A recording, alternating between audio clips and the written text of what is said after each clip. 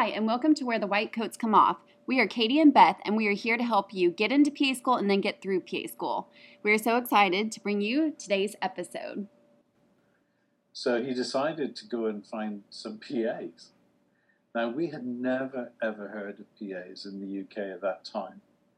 So I bumped into him and he said, "You need to come and see these people that I've got working." And I said, "What are they?" He said, "Physician assistants." And I said, "What in God's name is a physician?" What is that? And I spent the day with them and I was completely and utterly blown away.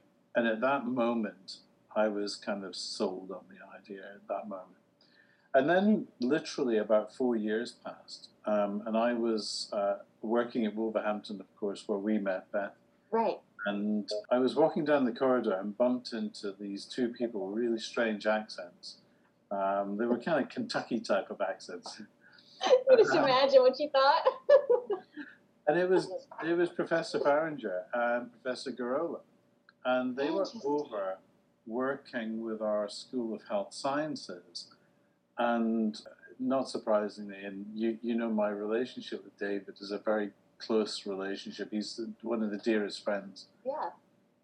And we kind of hit it off and we were talking and I said, I'm going to run a PA program in the UK. I don't know how.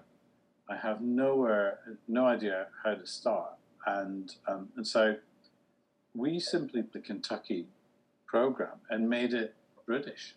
I love it. I love it. You put the British spin on it. We just literally turned it as much as we could, except we decided to do a blended model. Rather than having a preclinical clinical year, we decided to do a blended model. So our students went into primary care in week 2. Wow. Okay, so they're in the classroom and in clinicals at the same time. Sure, they do they were doing 1 day a week in primary care. And then everybody thought I'd lost my mind because I'd started this program and studied this profession. I'd done this very, very neat deal with some of the local GPs. So essentially what I'd agreed with them was that they would essentially work with me on delivering the program. And at the end of 2 years, they would employ the graduates. And they would give them a contract for 2 years immediately on graduation. So we did that. And as I say, everyone thought I'd completely and utterly lost my mind. I remember the dean of one medical school calling me a medical heretic because I was trying to get junior doctors on the cheap. I love it. But it takes that kind of push to have a new profession, right? I mean, it takes someone like you to advocate for the profession for it to be pushed through. And it took a band of warriors. It wasn't just me. There were many others that were in that very early cohort that nobody remembers anymore. It's really quite sad. And myself and Professor Paul keep talking about doing the history of this. Yes. Because these people are fading into the background. So, yeah, and then we formed what was a group of interested academics to start looking at how we could launch more programs. We launched one at Hertfordshire University, Kingston University, which became St. George's, which is a great program. And we just started to develop it. And because we launched, and because I launched my first program literally 5 months after the first conversation about it. Wow, that's impressive. Well, to be honest with you, Beth, I was writing the modules with my team 1 step ahead of the students, literally. Wow. Yeah. And I can tell you, Katie, when we were writing this stuff, we were taking the Kentucky kind of curriculum, we were adding in stuff from the undergraduate medical school, and we were making it up as we were going along. And these early graduates are still going now. They're still working, and they're still really leading the way. And one of them, Christopher Dean, a great guy, he's a redhead too. Oh, yes, the Redheads Unite. And Christopher is now a partner in a primary care practice. That's amazing. So how many schools do you have now, like PA schools there? They're now 34. 34? 34. Wow. And Are you a PA? no, I'm not. No, I'm not. I just find that phenomenal that you advocate for a profession. like more than any PA I know. Yeah. Well, I've been a clinician for a long time, Katie. My specialty is audiological and vestibular medicine. That's where my passion in life still is. I'm still clinical. So I'm still very passionate about what I do clinically. I think there's been another person in our family for about 18 years, and that person's been the physician assistant, or as we say here, and as you and I say in the States, the physician associate, thank God. Yeah, right. That's so And in true. fact, my first program was an MSc in Physician Associate Studies in 2004. And we changed it to come in line with the US. Isn't that funny? And now we're flipping back. So I remember when I went over there was a couple students, I think there was only 7 or something that we met with, and they had just graduated. And so I was in my clinical year, they just graduated. And one thing I remember they told me is there was one girl who had gotten a position in psych, and she was super excited. And then the other girl had accepted a position, I think, in the ER, I think is what she said. But she said that the problem was that nobody knew what a PA was, so no one knew how to treat her. And so they tried to kind of treat her like a nurse, and they didn't really want her to prescribe or anything because they didn't understand what her role was. How has that changed in the past couple of years? So what we've done is this little band of warriors, which has now got bigger and bigger. There's been a couple of real tipping points for us. The first tipping point took place about 6 or 7 years ago, when the Royal College of Physicians recognized the physician associate and opened a faculty of physician associates within the Royal College of Physicians. Now, the UK medical world is it's historic. I mean, the Royal College of Physicians was established in 1518. Wow. That's crazy to think about as an American. That's crazy to think about. So there's the Royal College of Physicians, the Royal College of Surgeons, the Royal College of Obs and Gyn, Royal College of General Practitioners, etc., etc. So to get one of the Royal Colleges to open a faculty was just amazing. And I got to pay tribute to people like Jeannie Watkins and Karen Roberts, who's an American PA working here in the UK, and to Kate Lamb, who these people are just outstanding leaders. And Jeannie and Kate are both PAs, and also Karen Roberts is an American PA. And these guys have taken up what we started. And one of the things that I was really absolutely definite about is it was important for myself and Professor Paul to build in our own obsolescence. So we need to become less and less and less and less important, disappear into the background, and PAs have to come forward to lead their profession, to run the faculties, to lead what's happening. And we're seeing some great leaders coming up, some great young leaders coming up, and that's really good. We're kind of just there to help a little. Yeah, to mentor, yeah, because I mean, it's still a new profession, even though now you have 34 programs, you know, we have almost 300. And so it's still a new profession, and even though you've got these programs, it'll still take a while for them to graduate. And there's still a lot of people in our country that don't know what physician assistants do. We get asked that occasionally. So I think it's so amazing that you guys were, you know, the stewardships of this profession, and then now you're handing it to the next generation, saying, we built it, now it's your turn to take it in the area you want it to be in. I just think that's so fantastic how much it has grown. I think we put the foundations in there. That's what we did. What I've seen with people like Jeannie and with Kate and with many others is that they're putting all the building blocks in. And what's going to happen in the next year or so is we will have registration of the profession, but this is what's really important, with the General Medical Council. Now, up until now, no one, absolutely no one, other than doctors, have been registered with the GMC, the General Medical Council, the AMA. Right. And as of hopefully next year, maybe later this year, but certainly next year, PAs will have a place on the register of the General Medical Council. That's huge. Amazing. It really is, Katie. It's huge, huge, huge. And following that, there'll be an addendum to the Prescribing Act, which will allow PAs to prescribe. And the interesting thing, which is different from the US, is when that happens in the UK, that covers the entire UK. Yeah, you don't have to worry about like state differences and that kind of stuff like we do. That's so nice. That's really nice. That's the kind of next stage. And I remember in 2008, I was very privileged and I was invited to be the keynote speaker at PAEA. And that was the first time, I was the very first non-American keynote speaker. Yes. And I remember I had a pretty risque joke to start the whole speech with, which was, I said, because I'm the first non-American keynote speaker and I'm British, I guess you guys have forgiven us for 1776.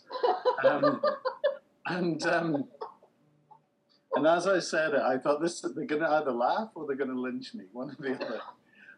But fortunately, everybody got the joke, and that was really good. But I remember talking back then about what the important building blocks were, and these are now all coming to be. So that's fantastic. Yeah. Just to think about it, in our life, I mean, just a few decades ago, it wasn't even a thing, and then you took up this mantle, and now all of a sudden it's exploding, and you've got these building blocks, and just, I mean, the future is unlimited now that you're getting recognition, politically, everything. It is, and you know, I don't want anyone to think this is something that is just about the work that I've done. There are so many people, you know, there are so many people who have had to work tirelessly to get this to where it is. A couple of us were very fortunate to be there at the beginning, to want to kind of step out in faith and kind of believe that we could do this.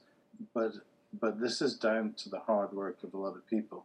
We now have our national examination that is now run not by the universities as it used to be, but actually by the Royal College of Physicians. And so it's a separate body that runs it. We still have single best answer and a 16-station OSCE. Oh, wow. So, 14-station OSCE. I examine on that. We examine 2 or 3 times a year. Yeah. At a wonderful examination centre in Liverpool, home of the Beatles. That's right, Abbey Road. We took a picture there.